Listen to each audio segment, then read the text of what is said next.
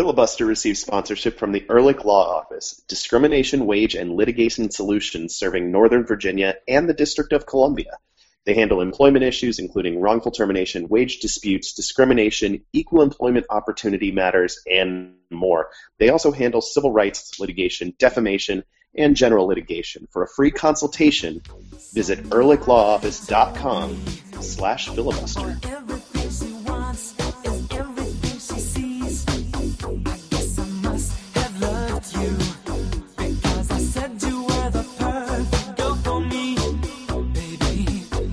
Jason, I understand you have come to some kind of major life decision.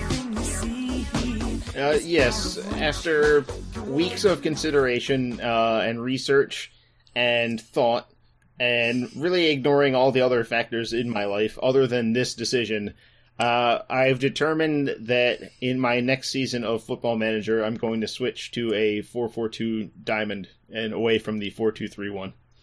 Wow. This is a little bit shocking. I'm not gonna lie. Wait, is this with the same team and players or a brand new team? No, same team. I have a bunch of wingers who can also play up front, and I just signed one too many central midfielders. And I've got to do something, so I'm going to play a formation in which there are many more central midfielders, and the wingers will just have to fight for a job up front. So your central midfielder you signed is just that good? Yes, he's a 21. I play with the fake name players. I think it's a much more fun experience to not have the real players at all, because you come in with no preconceived notions. So the player I signed is a 21-year-old named Alejandro Samario. He plays for Pumas, and he is already starting for Mexico and is basically tremendous. But I have to wait. Till I signed him on a pre-contract. That's the key. You sign everyone on a pre-contract. As soon as their contract gets within 6 months, you start trying to make an offer immediately. And that is how you sign all the young players that make you good. And you play in Serie A? Yes, with Pisa, whose stadium in real life is 3 blocks from the Leaning Tower of Pisa. Outstanding. And also in real life, their head coach is Rino Gattuso, who was last in the news for slapping one of his assistants in the face during a game, during some sort of argument. I don't know. I just saw a video of him slapping a guy in the face on the sideline, and it was, who is that guy? It's his assistant. And his assistant didn't quit, so I don't know. I want to know more about that dynamic. In the game, you can't slap your assistants, nor would I do so. In the game, I just like to occasionally insult the Jurgen Klinsmann equivalent. Which is completely out of the blue. It doesn't make any sense to do that, because Have you gotten a response? No, he never says anything back, because he has no opinion, and they've got him down as unflappable, which is also kind of funny. But also, I'm just the manager of a random team in Italy, who is calling with a press no conference Americans to say Jurgen Klinsmann sucks, basically. And that's it. That's the whole press conference just for that. Calling the media and saying, guys, guess what? This guy sucks, and that's the end of it. But you are American in the game, so there is some. I signed up as close to myself as possible, so I'm my age, my level of playing experience, all of that stuff. But I've taken Pisa up to the Europa League in Serie A, so now I'm very well respected. But I still occasionally am like, Jurgen Klinsmann sucks, though. So, are you being pursued by any other teams or in other leagues? We got to know if your digital persona is in demand. I keep being linked if there's a takeover. If another club in Italy is being taken over, I get linked to possibly being poached as the new coach under the new regime. Torino actually offered me a contract legitimately, but I turned them down because I was already better than Torino. Screw those guys. Even though they did tell me that I could have 18 million euros in transfer budget money, whereas Pisa can afford to offer me 5. So it is a lot, but the whole point of Football Manager, when you start with a team, I've never played it where you jump clubs. I'm just I'm sticking this out until I've won everything I can, and then I'll start a new game. So how many seasons have you been with Pisa at this point? This is 6. Okay. And they start in Serie C. So I didn't get promoted my first season. I missed by a point, then I got promoted to Serie B, then I got promoted again to Serie A, and there was a year where I had to stabilize, and then after that, Europa League. And now this time, probably Europa League again. Have you been linked to Swansea City yet? No, I don't feel like getting run out of town because I don't say football and mate. Yeah, that's... And because, it would be nice to have a chance to, pick your players a little bit.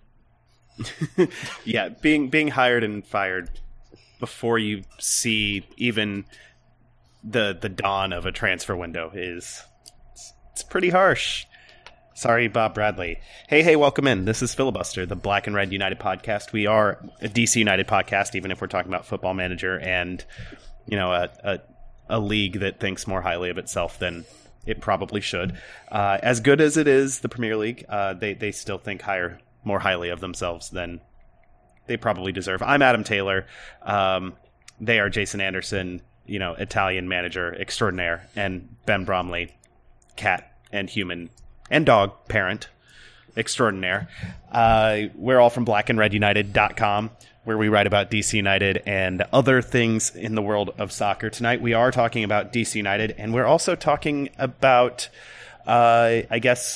soccer culture in DC a little bit. I sat down with Ari Gadenson, who is the owner of a new soccer bar in Ivy City called Doc FC. He also owns a few restaurants around town, in Barracks Row on 14th Street, some other ones in Ivy City. So I talked to him about his time growing up in DC, going to Bolivia and Italy to play soccer, and coming back as a restaurateur. So stick around to listen to that. Before we do anything, though, Ben, what are you drinking? So I made a very long road trip this Christmas season to go to southwestern Virginia to see my in-laws, then to go to Tennessee to see my grandparents and introduce them to their great-granddaughter. And while in Tennessee, everyone knows how I like to pick up local beers. I picked up a beer by the Yeehaw Brewing Company. It is their Dunkel. And yeah, it's a nice, just malty Dunkel. It says on the label, fine Southern beer, which it is indeed. So if you're ever in Eastern Tennessee, pick up a beer by Yeehaw. My favorite memory of Yeehaw has nothing to do with the beer or the TV show.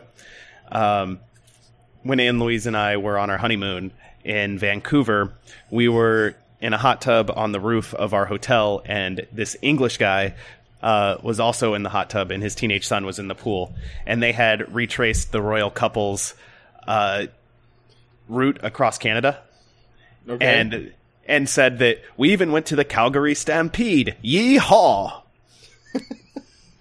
It was amazing. Hearing an English person say yeehaw, just spur of the moment. It was I want to know by far my favorite memory of the phrase yeehaw. I want to know, and I hope it's yours now, too. The Calgary Olympics probably taught many or not the Calgary Olympics, the movie Cool Runnings, which took place during the Calgary Olympics, probably taught many Americans that Calgary is actually a very, very much what we think of as a, Western-style city. Most people probably didn't know that about Canada, that was there as well, until they saw Cool Runnings. Americans had heard of it, the city, if only because of the hockey team. The Calgary Flames. Yes. That's what you know about them, but that doesn't tell you that there's, rodeos in Calgary. No. But there are. Jason, what are you drinking? I was going to say it's because the Jamaican team goes to that country western bar and gets into a fight with the East Germans. That's why you learn that Calgary is a Western-style city. Maybe I've seen Cool Runnings 20 times. I am drinking... up through last summer, I was talking a lot about this Tecnico Reposado tequila that I found. The bottle had a luchador on it. The cap, or the top, is a luchador mask carved out of wood. I went one better. I went back to the same place to get... I wanted to try some of their other lines, so I got the Tecnico Añejo, which is, the thing is, this stuff it's delicious and it's not expensive. The Tecnico Añejo is $30. And and it is delicious. It has like a butterscotch kind of note to it. It's not like butterscotch. Don't think of this as like Blanco tequila and like butterscotch candy combined. This is not that. This has been aged for a while, and it's pretty spectacular, I've got to say. I also got their Rudo Blanco, but I'm not drinking that right now, so I can't. I brought it up even though I'm not drinking it, so I cheated. I am drinking Michter's bourbon because I was going to do something else and had none of the fixins that I thought I had. Well, I had one of the fixins. I had club soda. I thought I had citrus and other stuff, and I don't. And so I hung myself out to dry. Exactly. Yeah, so I cued myself the sad horns. Thank you, Ben, for that. Yep. But Michter's bourbon is nothing to sneeze at, to use a cliche, that I'm not entirely sure fits. We don't recommend sneezing at any bourbon. No, it tends to make the bourbon less good than it is. Yep. Even bad bourbon, don't sneeze at it. It's only going to make it worse. Let's talk about DC United. We do have a little bit of DC United news from the holiday weekend, and we're going to go through that and then do our last entry of Cake or Death of 2016. First bit of news, Andrew Dykstra is gone from DC United. The resident home brewer of the Black and Red was taken in the second stage of the reentry draft by Sporting Kansas City. Andrew Dykstra, if he plays in MLS next year, will be a Spork. Ben, what do you have to say about this move? I mean, it makes sense for all involved. DC United had 5 keepers on the roster at various times last year. Sporting Kansas City lost their backup goalkeeper in Alec Khan in the expansion draft, I believe. And so, yeah, it makes sense for everybody involved. Dykstra has proven that he's a solid MLS backup quality keeper who can make spot starts, and that's what you need out of a backup. I think we can all agree at this point that he's not starting quality, but you need quality backups in this league. So it's good for him that he'll be able to continue playing in MLS next year, continue earning a paycheck. He goes back to the Midwest after starting his career in Chicago, so maybe he'll enjoy that. And I wish him the best of luck. Yeah, I was thinking I'm glad that he's going to a city that has a decent brewing scene. But at this point, I'm not sure what city doesn't have a decent brewing scene. So I guess that's progress in its own way. I agree, though. He really didn't fit into the plans here. And Kansas City saw their chance to get first dibs at him. So why not take him if you're looking for a backup goalkeeper? And the thing is, Dykstra isn't... that should be an actual competition because Tim Melia isn't anything special. Yeah. People get caught up in his story where he was the league pool goalkeeper for a while at one point and has risen to starter in Kansas City. But there's nothing there that Dykstra... I mean, if Dykstra plays his best, he could push Melia to the bench. Vermes has not been hesitant to change goalkeepers. Like with Khan. Right, so this might be a better opportunity for Dykstra, not just to be a backup, but to actually have a shot at starting, which is kind of the... It's not the same process, but it's kind of the trajectory that Joe Willis took, where he knew he wasn't going to get ahead here, but now he started enough games. Tyler Derrick kept getting suspended or injured last season, so he's also not that great. Right, so the combination of those things meant that I think Willis played like 13 or 14 games last year. So that's the kind of thing that Dykstra will find himself in a situation where maybe he can actually take over somewhere, which is great for him because it wasn't going to happen here, especially with Travis Worra surpassing him last season. So, I mean, unless he didn't want to leave the area at all, and that kind of sucks because he's from the region, but as far as his professional career goes, it's probably for the best. So one player out, one player in. Jose Guillermo Ortiz is coming from Costa Rica on loan. He was until recently a forward/winger for Alajuelense, was sold to Herediano, also in Costa Rica, and immediately essentially loaned to DC United. He's going to be here for 1 year. He signed a 2-year deal for Herediano, which means that if United wants to sign him at the end of it, and there is, as is almost always the case in MLS, an option for a permanent transfer at the end of the 1-year loan, it'll be Herediano and not Alajuelense accepting that influx of cash from DC United and MLS. Like I said, he's a forward/winger, spent some time as a second forward. Jason, how does he fit in to DC United's system at this point, now that there's really not a 2-striker formation that's going to see, a lot of time out of the gates? That's a good question. It's hard to say at this point because he is more of a forward than a winger. He's not the kind of guy that can play both with the equal ability. He's sort of a winger when you need a winger, but he would be better up front. I think we'll probably see him mostly as another super sub. I think that's the idea, is that his job is going to be coming off the bench. He can play the lone forward role, but he's not going to play back to goal. So if United is maybe leading a game and the other team is starting to open up and leave giant gaps, you could play him up front for Mullins and get in behind a little easier. Him and Nagel coming in off the bench and streaking in behind the defense would be pretty deadly on the counter, and that's a good way to finish games off. It's fun to score, if you're up 2-1, it's fun to add the third rather than just hang on for dear life. But that's not always the game plan, or that's not always the best approach for a given opponent.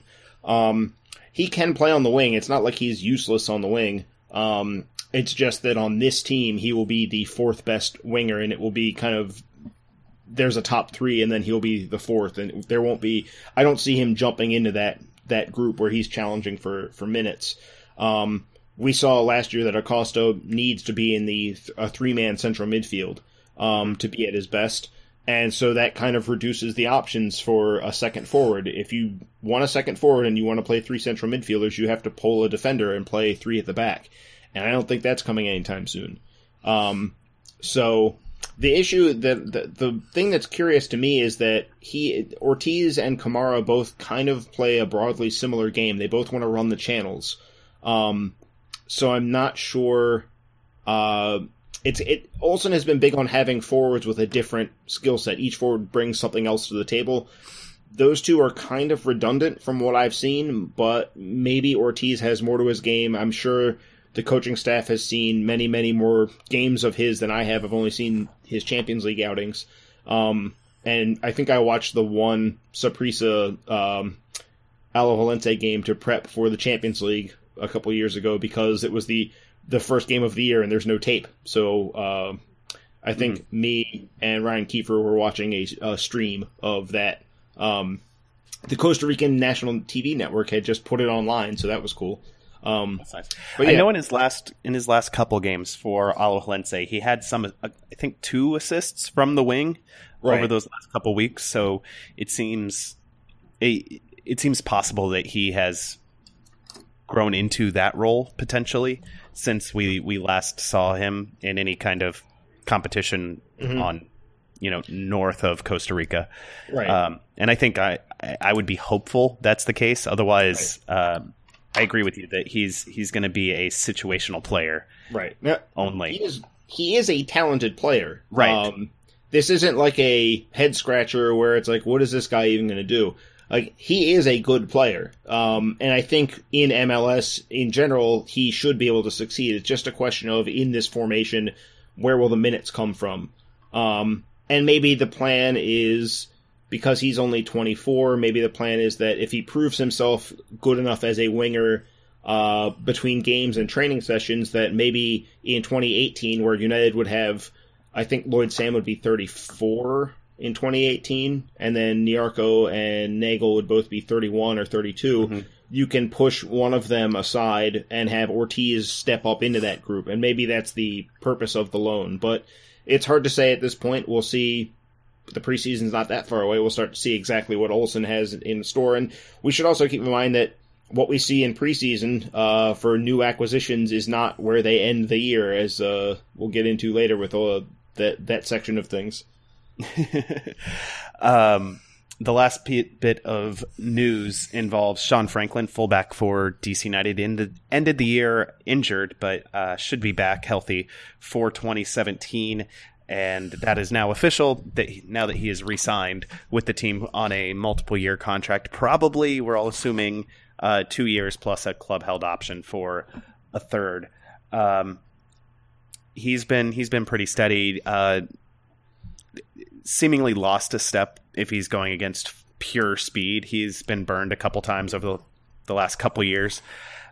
Just on a quick step, Kaká did the business to him in the season finale this year. Ben, happy to see Franklin returning for next year? Yeah, definitely. With the departures from the fullback core this year, DC United needed to re-sign Franklin. Obviously, Taylor Kemp is a starter on the left. And Franklin will be the starter on the right. Nick DeLeon is not ready to be anointed as the definite day one 2017 fullback starter. They definitely need Franklin there. And they're going to have to replace Korb and Mishu, and so they're going to need to get players in those positions too. So you can, but it's very difficult to replace like 3/4 of all of your fullbacks in 1 year. And so bringing Franklin back, starting him at the beginning of the year, definitely a good thing. He'll probably start the whole year unless something amazing happens. And if something amazing happens, well, then that's just great. Right. Well, if Nick DeLeon is there and continues to be capable at right back, then at least Sean Franklin doesn't have to play the whole year, which he basically did this year. Right. And yes, he needs to not play every game because, we don't want him to fall apart into a jumble of parts. Yes. Broken pile of Sean Franklin doesn't do anybody any good. Right. Least of all Sean Franklin. The good thing with DeLeon coming around as a potential right back here and there is that over the course of the season, Franklin can get a rest. You can rotate him out. Yeah. And that probably, both of his injuries have been overuse injuries. I think it was both times it was like Achilles tendonitis. It's like the most overuse injury you get. It's just a veteran player having to play too many games and go for too long, and your body gets worn out. So if he doesn't start, if DeLeon starts at 1 game a month over the course of the season, or maybe 2 games when the games get stacked up, midweek games and things like that, that adds up down the stretch. So he's not broken down by the time October comes around, and you have him on the field in the playoffs, which makes a big difference. So that's a nice spot to be in. But Ben's right. The team does need fullbacks. There is no backup to Taylor Kemp on the roster right now. The only backup to Franklin is a midfielder. So they are going to need to add players, but it is a better situation now with 2 options there. Yeah, so Jason, you mentioned earlier that Ortiz might fit DC United's roster a little better if Ben Olsen played a 3-5-2. Do you think there's any chance he works that? I don't want to say wrinkle because it would be a bigger change than I think the word wrinkle implies. But as a secondary look, perhaps late in games, the way I know NYCFC has switched to a 3-5-2 in games. I know Toronto FC started off using it as a secondary look before transitioning full-time hardcore during the playoffs. Sean Franklin has dabbled at center back in the past, kind of on an emergency basis. Do you think we could see a player pulled off, Franklin shifted into the center, and if DC United really needs to go for it, they go to 3-5-2 with Franklin as that third center back alongside Boswell and Birnbaum? Maybe, but the issue you run into a lot of issues with that. I think there is a chance we could see some sort of 3-5-2 in an emergency. We saw it a couple times last season where Steve Birnbaum was thrown up front. And the rest of the defenders they just pulled in a little bit and Birnbaum went up front. There wasn't even a substitute made. The problem becomes, what do you do with Lloyd Sam? He does not fit in that formation. Does Taylor Kemp have to come off? Or do you stick him out wide knowing that he's not I mean, we did see a couple times this season there is some developing dribbling ability there where if he has to beat someone, he can, and that makes him maybe a more viable player in that formation than he used to be. I used to be hesitant about, people say, well, he can cross, so therefore he would be a good wingback in that setup, but you have to be able to get into position to cross, and I had doubts last year. Maybe he bridged some of those doubts. But yeah, as an emergency, sure, there's always the possibility, and you don't want to make a multi-sub move if you don't have to, especially if it's late in the games. You probably don't have multiple subs to throw in and adjust everything. But we have to understand that if DC United is switching to a 3-5-2, the situation is already pretty dire. And you might come back against the New York Red Bulls in incredibly unlikely fashion, but that's probably it. It's probably not going to keep happening over and over again. To expect it to keep happening doesn't really make sense. But yeah, you can play a back three where Franklin is the right-sided player in that back line. But I don't think we're going to see it very often, and hopefully we don't. Hopefully United's out in front a lot, and we don't have to see it that often. I would rather not know much about United's emergency we need a goal look this in 2017. I would like to know their let's protect this lead look for 2017. Yeah, let's kill off a game look. Right. Yeah, that's fair. So now it's everybody's favorite portion of the show, Cake or Death. Goat or Fox. We actually did get a complaint on Twitter that nobody can remember which one is which for Goat or Fox. So I want to put one into my own. Goats are good. But on this show, people are having a problem remembering what order whether the goat is good or bad.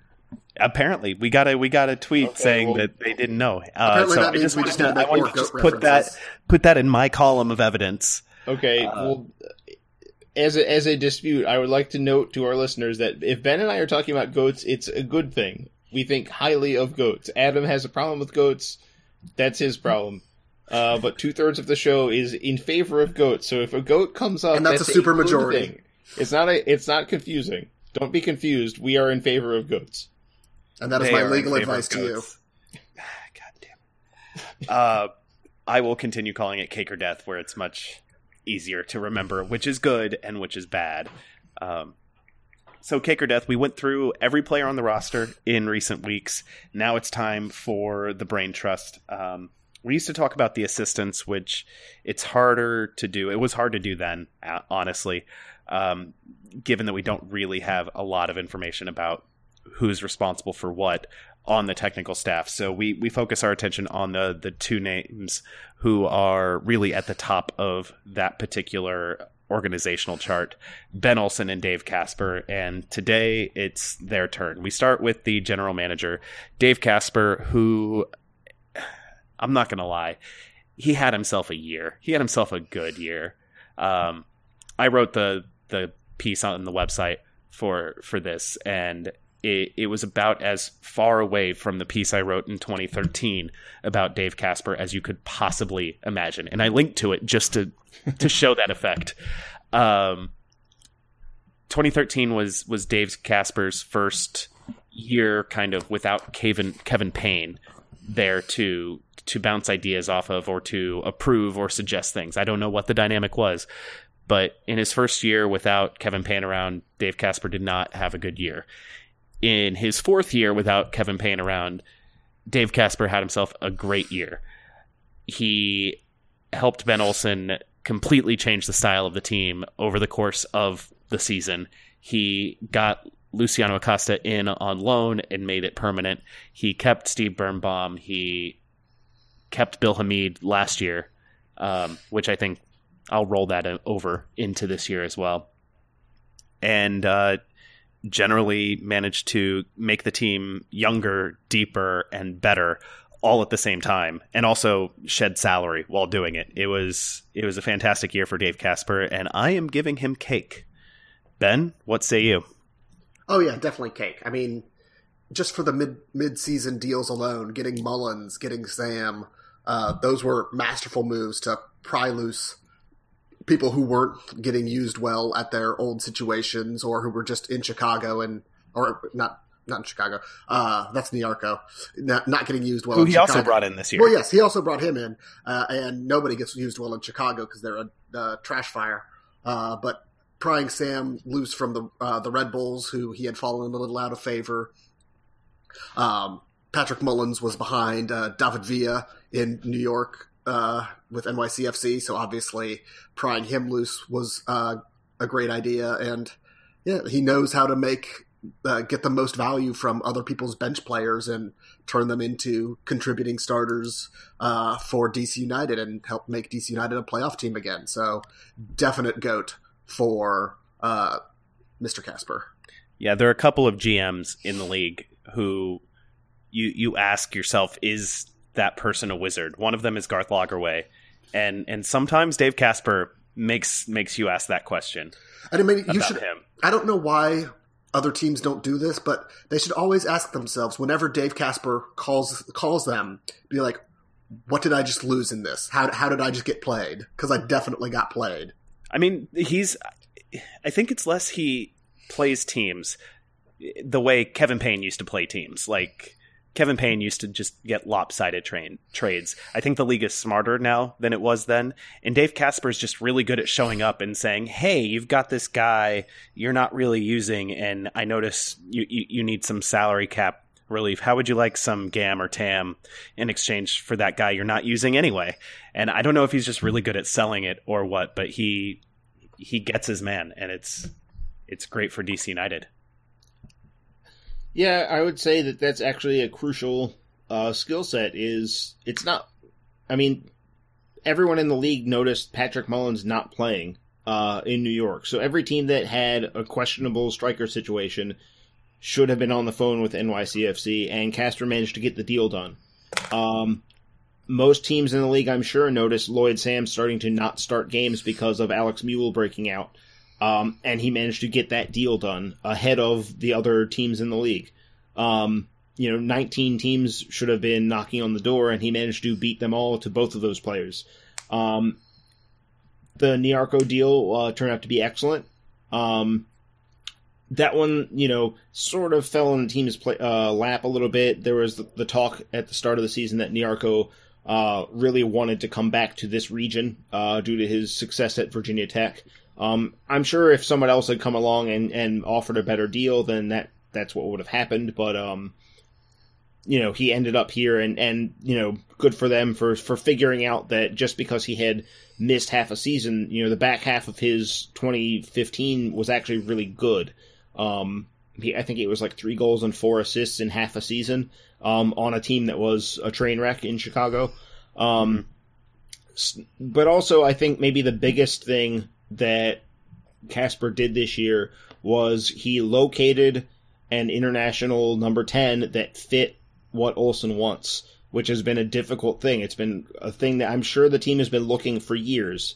And to land Lucho and have him fit the bill so much, to be hardworking, to be a fighter, to do the defensive work, as well as being abnormally skillful with the ball, that really it was a step that needed to happen, and it came through in flying colors. And it's not even like they didn't find some guy who's like 32 and will be good for a couple years and then have to retire or become a bit part player. Lucho could be on this team for a decade if he doesn't get sold for millions of dollars. The fact that they built in a buy-in. I mean, when you get a player on loan in MLS, you're supposed to have a buy clause. But to get one built in that was reasonable, that ownership could actually afford. Because there's nothing stopping you from saying, oh, well, there is a buy option, and then it turns out it's like $10 million just to make sure that it'll never happen. To make sure that the clause was actually viable for DC United is some pretty excellent dealing, and I think United's moves this season have set them up not just to be good. They got good in the back half of 2016. They should be a very strong team in 2017. They should be good in 2018 and 2019 as a result of these moves. They've set themselves up with a young core. And he also, it's just coming to mind, he also managed to do the business in the offseason already. He managed to re-sign Steve Birnbaum, which matches with legit European interest. Right, and that matches the thing he did last year where he managed to get Bill Hamid to sign a contract extension. So the good young players that are here that are in there or not haven't even hit their prime yet are getting signed to extensions, and we're adding to that guys like Lucho. Mullins is only 24. Ortiz, if he pans out, is 24. Kamara is 21. And then you've got, Buescher, getting picked in the draft, which Casper gets at least some credit for. I don't know exactly how much they divvy up the college scouting, but that turned out to be a really good pick. I mean, people knew that was an excellent player on a Generation Adidas contract, but it still took a deal to happen. United had to make that work, and then they managed to trade their number 13 pick to basically make up for the cash expenditure. So they kind of balanced that whole deal out. They moved up without really losing very much. So that was a pretty clever piece of draft day dealing. We may, if he manages to, we're recording on the 27th, so there's 4 more days left in the year. If he manages to sign Ian Harkes to a homegrown deal in that time, I think that would be the icing on the cake. It's been a pretty excellent year, and icing on the cake was not an intentional play on words. I just want people to know that was an accident. I can't claim credit for it. But if it is icing on the cake, it is the design on the cake is a goat. It's also the goat milk cheese. Pete, you'll never be able to see it, but Adam actually dropped his head hard when I said that the icing on the cake was in the shape of a goat. I took the wind right out of his sails. You really did. Let's move on. The very last cake or death for 2016 is head coach Ben Olsen, who I think also deserves some credit for this in-season switch from one of the most defensive teams in MLS to literally the highest scoring team in the league over the last 3 months of the season. Obviously, personnel had to do with that, but so did tactics. He had to give Luciano Acosta the keys to the car and basically build a system around him, and he did it, and it worked. And it was a risk, and he was willing to take it, and it paid off. Those are, I think three big things there. Jason, what do you think of Olsen's 2016? Well, even before we consider the Elf skateboarding video. Right. Well, that's a powerful end note for him is the longboarding video while dressed as an elf. I mean, we do have to take into account that the start of the season, after the 2015 playoff loss, came with a talk of, has this team hit their peak playing this way? Do we have to change? He didn't come out and say, yes, we will be changing, but he did kind of strongly hint at that. But we didn't really see that change early on. Lucho arrived, and he was played as almost as a second forward. You could easily call the system of 4-4-2 at the start of the year. We weren't. We were calling it 4-4-1-1, but it was so close that it might as well have been the same thing. So there was a little bit of not quite having a firm grip on what to do with Acosta, not quite being willing to just put it all on his plate so early, which has, there are, benefits to that. Letting him adjust without building your whole team around it is not the worst idea. So the early part of the season really didn't go very well. The only reason United was still in touching distance with the East is that the rest of the East was also struggling with what to do with themselves. However, once you take that into account, that the start of the year didn't go all that well from a coaching perspective, you do have to take the switch, using the international break in June to reevaluate and come out with a new formation to bounce back from the Open Cup loss, or technically not a loss, a penalty kick tiebreaker defeat. Elimination. Yes, they were no longer allowed to play in the Open Cup. But to use that 2-week break and actually transform the team a little bit, figure out not just a new formation but a new approach to the game, and not just a new approach, but it's more effective. It's more fun to watch. it fits the players across the board. It fits the group more. I was about to say more better. That's not good. But it's a better fit for everyone involved. United is now a team that entertains and wins. They scored a ton of goals at home. They scored a ton of goals everywhere, but they scored a ton of goals at home. Now they do still have things to figure out for 2017, how to play this style without necessarily getting into as many shootouts. They did start conceding more goals than were necessary. This wasn't just let's open up and we're going to concede goals sometimes, so be it. It's just how attacking teams end up playing. There were avoidable goals, and the team needs to get better at defending out of this formation without sacrificing the attacking edge. But the good news is that this was an on-the-fly system change, and it worked that well that quickly. And that comes down to the coaching staff. So I think it was a pretty successful season on the balance for Olsen. I think maybe the most important thing is that he showed a step that a lot of people doubted he had in him, to open up and play attacking soccer from the start, not just when his back was against the wall, but from the start of games with, in like August and September, they were attacking even then, going on the road and attacking teams. So that's a new step, that's a new wrinkle, and that's maybe the next step is in his evolution as a coach. But I think overall, and we also saw, it's just coming to mind, very effective substitutions. Not just Lamar Nagel, though he ended up being an excellent choice to sub into games, but using the subs bench to really influence games and as part of a holistic plan, not just saying like, oh, that didn't work, let's send in some subs. It was more like, we want the game to play out this way, and then come the 65th, 70th minute, we can change the game by making this move, and this will lead to more good things. There was a full plan involved. It wasn't just, well, that didn't work, what else do we do? Right. Which is, that's nice to see, because there are a lot of MLS teams where that sort of planning doesn't happen. It's just like, send in another guy, I don't know.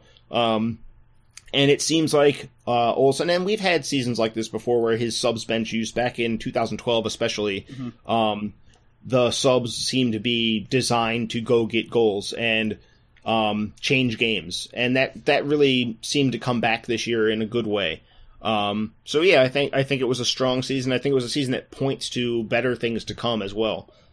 So I think it's pretty easy to go with GOAT, but we can't forget the first half of the season. I think that's important to remember. Yeah, I agree. I think the first half of the season was, I guess the charitable reading of it is that Ben Olsen wanted to change, as he identified after United were eliminated from the playoffs last year. He wanted to change the way they played. He just didn't have the pieces to do it, or at least didn't have the confidence in his pieces at that time to do it. And then once they got Marcelo used to being the more defensive central midfielder, which he hadn't been in a while, once they had Acosta and knew what they had in him, once they got Lloyd Sam out on the wing and brought in, especially once they brought in Patrick Mullins, then it was like, okay, the reins are loose. You guys go have fun. And, they had more tactical instruction than that. This is not a Jurgen Klinsmann team where the tactical instructions are go have fun. Go express yourselves. Yeah, they were a little more nuanced than that. But once he felt like he had the pieces, then he was comfortable, letting go and letting the team score a boatload of goals. And even if that meant they gave some up.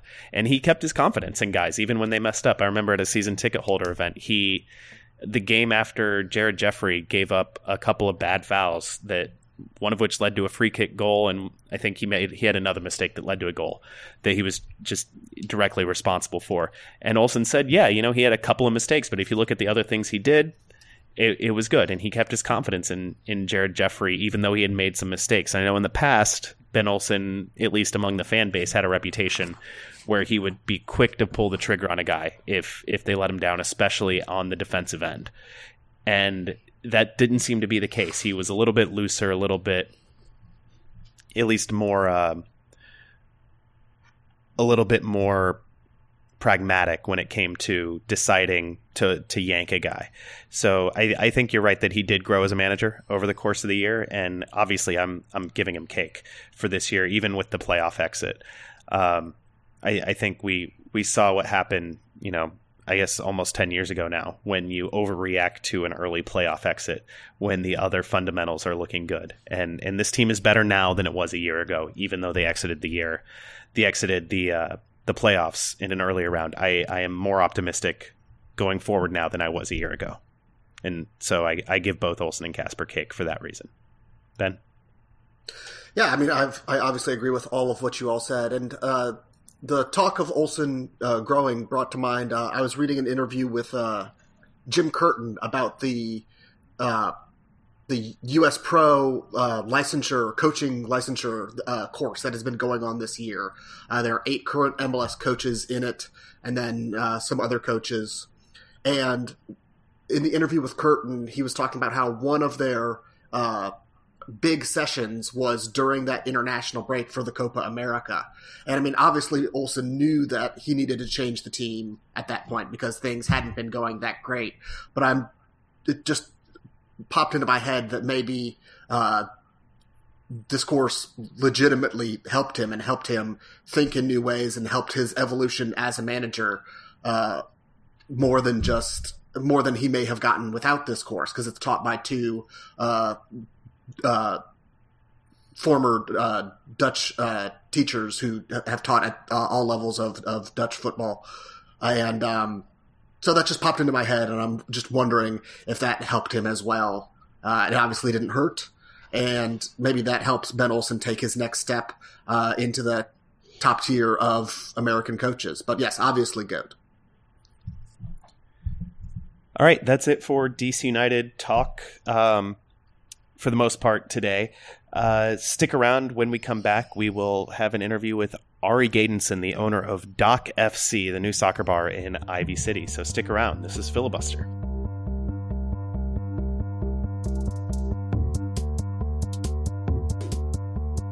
Hey, Ben, you wouldn't say this is a hostile work environment, would you? You can tell me. Depends. I mean, well, I should ask you. I mean, are goats hostile? I think goats are hostile. I think that they are secretly trying to take over the world. But if this were a hostile work environment, or if I were trying to steal your wages or do something else nefarious I'm really not. But in a workplace environment, you know who to call, right? Because you live in the District of Columbia or Northern Virginia. I do. It's the Ehrlich Law Office. It is the Ehrlich Law Office. They offer discrimination, wage, and litigation solutions in Northern Virginia and the District of Columbia, which means I can totally create a hostile work environment for Jason. Except, no, they wouldn't want me to say that. That would be bad. I do not want to create a hostile work environment for anyone.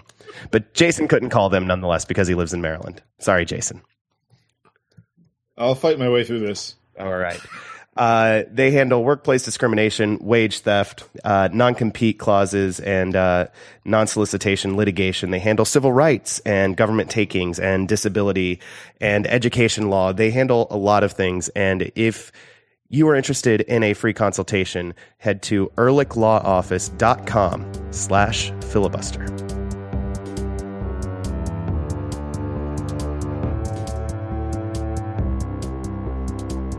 So, Ben, what do you know about Ivy City? Nothing at all. Jason, any familiarity with Ivy City? I'm trying to think of drinking stories that I have, but I don't think I ever actually got drunk over there. I mean, unless it was at a house, you probably did. What I'm thinking is that there is no background for me. I think my dad worked on a house there when I was a kid, but I don't really remember it very well. It's an old neighborhood. Originally, I think, a black middle-class neighborhood, and it's changed with DC over the years. And it's also been a very industrial neighborhood. If you've driven out New York Avenue and noticed the giant parking lot of school buses out there next to Club Love, that is Ivy City. And it is changing right now. The old Hex warehouse now is really nice apartments with a really swanky lobby. Which is crazy to see. Yeah. And I'm used to driving through there, and just the that old building is just like a visual cue, like, oh, I'm getting close. I should, focus on what I'm going to do when I get like a mile up the road. Right. More and more now, it's- though, Ivy City's an actual, at least the commercial part of it, for the first time, is an actual neighborhood. There's the Nike store, there's Yes Organic Grocery, there's Planet Fitness and a CrossFit box, there's coffee shops, there's other stuff. And in the Hex Warehouse building itself, there are 3 restaurants, all owned by a guy named Ari Gadenson, who is himself, I learned, a season ticket holder with DC United. And he's a big fan. He grew up playing soccer. He played soccer professionally for a while. And when I heard about this soccer bar opening in the Hex Warehouse, I reached out to Ari, and he agreed to sit down and talk with me for a little while about his journey and his new soccer bar. I'm here at Dock FC with the brand new soccer bar in Ivy City, DC, and I'm here with the owner, Ari Gadenson. Ari, thanks for coming on the show. Thanks for having me. We start this every episode and every interview with the same question. What are you drinking? Right now I'm drinking coffee. That's fair. It's middle of the afternoon. Your bartender was nice enough to make me a catenaccio, which is a nice. You helped design it. Why don't you describe it? I can't lie to you. I'm not much of a drinker. Okay, fair enough. Well, it's like a Manhattan, but with a strong bourbon and Italian Amaro in it to give it a little kick. It's nice. I like it. That sounds about from how it's explained to me. You focus on the food. Yeah, the food's definitely much more a part of mine. But yeah, no, I'm more. I'm heavily involved in the design, the concepts, and then running of the operations. So yeah, pretty much everything except I defer a lot on the alcohol. It's not my expertise. Fair enough. So I read about your story when I heard about this place opening, and I thought it was really interesting. You came from Capitol Hill and played soccer professionally abroad, and then came back and weren't a soccer player anymore so much as a restaurateur. Can you tell us your story? How'd you end up playing in Florence? So Florence was quite a journey to get there, I'd say. I grew up here in Northeast Washington, and played most of my club soccer for a team in Virginia. We were Gunston Team America most of the time. I believe we switched clubs at some point. It maybe became our own club, but always we were a Virginia-based team.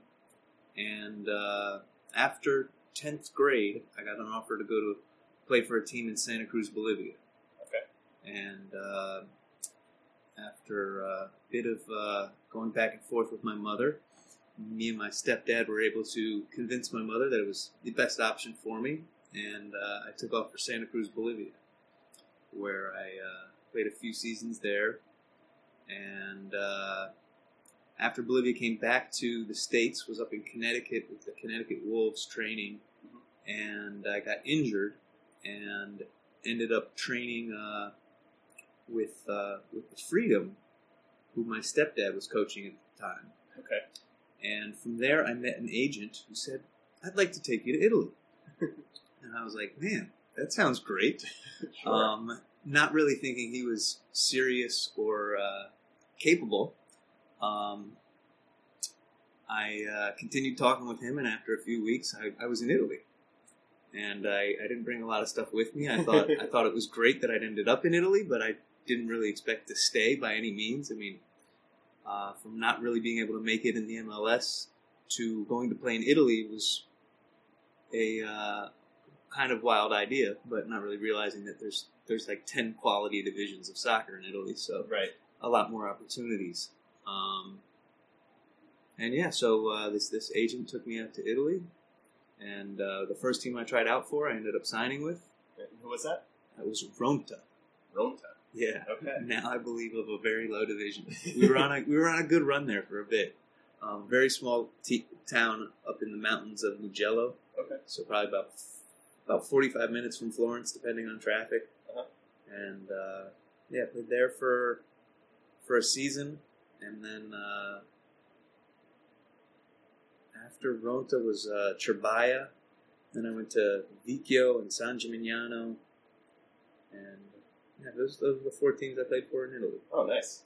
Yeah. Cool. So, at what point did you start the original Ari's Diner out there? So Ari's Diner, so if I remember, my dates are always a little screwy, but I think I got to Florence in 99, and then in 2002 opened Ari's Diner. And that was, this I'm sure of, because I'd gotten to San Gimignano, which was a team that was very well funded for being a lower division team. As you know, the great thing about having all these lower divisions is you keep winning and you keep going up. Right. So you get people who make major investments into lower division teams, as that may be easier than buying a big team if one wanted to, get involved in owning a team. So I'm on this team that is being built to at least hopefully get up to like Serie B in the next 3 years, and we have all sorts of big time players who I used to watch on TV and playing for Fiorentina. We had a guy Beppe Argentese who was the center back for Pisa for the whole time that Pisa was in Serie A for the most part. And Giacomo Caligari from the Fiorentina was on our team. And I had a part-time job at a Scottish pub. As 2.5 hours of soccer practice is not a full day for an 18-year-old living abroad. And quickly these guys were like, "Hey, so you think you can get me part-time work?" And I'm thinking like, all right, I know these guys are making like $100,000 a year, and they've been playing in Serie A. Like, how can they really be interested in working at a bar at night to make some extra money? And that's when I really realized how this is not going to make you set for life by any means, even if you really hit the big time. And I clearly wasn't hitting the big time. So seeing the void of a lack of both late night food and American food in Florence, and there's a giant expat population. There's 8,000 kids minimum who study abroad each semester, and there was no diner, so or real late night food option. So after coming back from a few road trips on Sunday night, being the responsible 18-year-old I was, and having no food in my fridge, and just being baffled by the idea that I was in a major European city and there was nowhere I could eat, I was like, you know what, I'm going to do this. And I really had no idea what I was doing, but I figured it would start slow, and because who couldn't be too busy in an American restaurant and food capital like Florence. So yeah, I went ahead and found a spot for a very affordable price. Was able to pay for it with what I'd saved from soccer, and that was the beginning of Ari's Diner. Now, fast forward, you're back in DC. What brought you back stateside? So after I opened Ari's Diner, a few years, or I guess within about a year and a half, I developed quite a relationship with the restaurant down the street, Acqua al Due, which my partner Stefano had started in 1978. And so I was probably about 20 at that time, and younger than the restaurant. and he comes up to me one day, and the line coming out of the diner had gotten to the point it was going towards the corner, and his line coming out of Acqua al Due was going in the opposite direction, or rather towards me. So our lines were almost meeting in the same place. And one day he literally just came up to me and says, "Who are you? You look like you're 12. You remind me of me."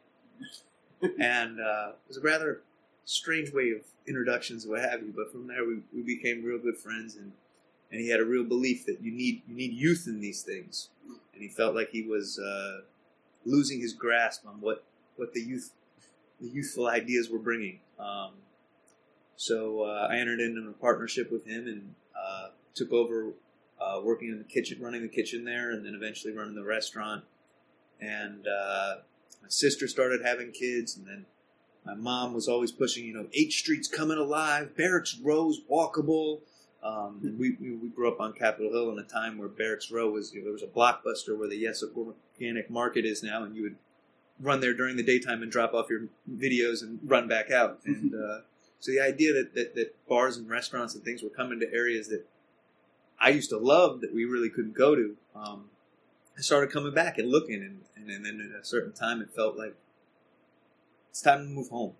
And after about 10 years in Italy, I said, let's do it, and found a location on Capitol Hill, about 5 blocks from where I grew up, and that was my return to DC. All right. Now today you have, a lot more restaurants than that around town, including here in Ivy City. You've got your diner here. You've got Doc FC here. Yeah. Was a soccer bar kind of? At what point did you decide you wanted to kind of combine restaurateur and soccer into one thing? A long time ago. I think after I did Harold Black, which was my first real bar, which is a place with no TVs, no real signage, very quiet bar that we don't allow standing in, really promoting conversation and just coming together in groups. I thought, the only thing that this is really missing of what I love is an opportunity to watch soccer as well. But being that the two didn't really mix, I figured, we needed to do a soccer bar. But I had no idea it would end up in Ivy City. Why did you pick Ivy City? I know that's something that I've been curious about since I saw your name attached to these 3 projects in the Hecht warehouse here. Yeah. I grew up here in Northeast Washington. I've always loved Northeast and felt like it just got overlooked, both by development, by people. Just to me, Northeast is it's a great part of town. And when Jamal first bought the building, took me down here, and they had a party when it was still just a gutted building. And to me, I remember very clearly that night, me and my wife were talking, and this is sort of the start of a Brooklyn of DC, which is something that I've always been interested in seeing occur. Because DC is a bit of a strange city where we had a sort of island of Manhattan, if you for an easy reference. Sure. The city was built out. We had over 1 million residents, and there wasn't really empty pockets. And then we had the riots followed by the crack epidemic, and neighborhoods like Shaw. People talk about Shaw, this new rising neighborhood. Like Shaw was like the epicenter of cool at one point. Right. So really, we're getting back to it, and now that all these neighborhoods are being filled out, now people are going east, and to me, this is really the start of where more creative, exciting things can occur, because currently, in Penn Quarter and Logan Circle, even in Shaw, that's just being redone now, it's not really affordable for young creative people to try something fun.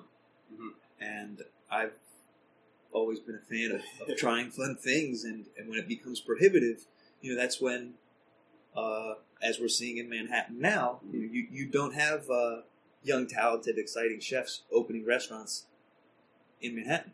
Right. They're all not even in Williamsburg anymore. Yeah, they're in their Greenpoint. Yeah. So I guess the natural trends of where the most exciting creativity can exist, those type of things always interest me, and to me it's moving east here, and it's starting in Ivy City is one of the places it's starting, and go to Union Market's got a lot of neat stuff happening as well. But for whatever reason, this great Art Deco building really, I was drawn to it much more. Yeah, I was talking to your bartender before we started recording, and we were both just admiring what you guys have done with the interior of the space here, with the tile walls and everything, and it suits the building really well with that Art Deco sensibility, and it's cool to look at. Thank you. I mean, that definitely, I'm big into design. I really like to make, I like creating spaces, both physical space and space for creativity and connection, and going with the themes of the building and not wanting to look like a generic sports bar. Really getting the idea across. The quality of our tacos. We have handmade tacos that are, I think, phenomenal. Our cocktail program as well, I think. It's not your average sports bar, and the beer list. I know, and I'll put a plug for this. We were looking over your beer list. Some of the writers for Black and Red United we were all noticing it's like these are all really good local beers, and then beers with soccer connections to them, be it Carlsberg or or Heineken. I'm glad people are recognizing. Yeah, it's easy to spot. Like, oh, I know all these beers. Yeah. And there's no Budweiser or Miller or anything like that on there, which is it's curated, which was kind of cool to see. Yeah. So thank you. That's what we're going for. So what is your ultimate ambition here with Doc FC? Do you want to be a place for all soccer fans of all stripes to come together as kind of neutral ground? Do you want to be adopted by fans of a particular team? I mean, in terms of for DC United, we'd like to be adopted by. In Good terms answer. of Good international, thank you. In terms of international, I don't really want to go in a direction and become a specific team's bar. Mm-hmm. I feel I'm a big believer in people getting together, and the soccer people getting together, despite who your preferred European team is or South, whatever it is. I feel like those barriers should be able to be dropped. People should be able to enjoy watching games together, and more congregate around the sport than around a specific club. Right on. I was doing my homework before this, reading up on you, and there's been plenty written about you, interviews and profiles, and I saw one from a few years ago, and you said that your dream job was running DC United. Yeah. It's a true story. Do you keep up with the team? I do. Pretty I'm a good. season ticket holder. All right. Yeah. Glad to hear that. What do you think of the stadium food at RFK? I think it's pretty bad. Not to be mean, but it's there's a struggle. Yeah, there's one thing that I think almost everybody likes at RFK, and it's the same thing. Beer? Well, besides the beer, one food stand. One food in stand. particular, it's the pupusa stand. Oh yeah, absolutely. Yeah, without a doubt. Yeah, that's the only way to go. I feel. Yeah, I agree, and I think our listeners are pretty up on that as well. So, have you been keeping up with Buzzard Point, the stadium development? Yeah. There. Yeah. Any thoughts on trying to get into help with the food program there, nudge the organization? I would love to. I've had a few different conversations with some people. I'm trying to put my name out there. I'd love to be involved in it in some way. So That'd be cool. yeah. Anything else you want to get across to our listeners before we pack it in? Please come visit us. It's a great space. We want to be a great gathering space for the community, and look forward to seeing people. All right. Thanks for joining us, and I'm sure I'll see you again pretty soon. Sounds great. Thank you. That is it for this week. Thank you, Ari, for taking the time to sit down with me and talk about his project and his story. I hope you enjoyed that interview, listeners, as much as I did. Find us at blackandredunited.com. We're on Twitter at filibusterdcu for the podcast, at blackandredu for the website. Send your emails to filibusterpodcast@gmail.com. As always, we accept love letters, we accept hate mail, and we accept advertising inquiries. And, if you think of another category of email to send us, we'll probably accept that too. We're on iTunes, we're on Stitcher, we are on SoundCloud. Mostly, though, tell a friend about the show. That's the best way to spread the word. And we love you even more than we already do for every time you bring us up in conversation. For Jason and Ben, and thanking Ari one more time, I'm Adam, and we will talk to you real soon. Say goodbye, Jason. Goodbye, Jason.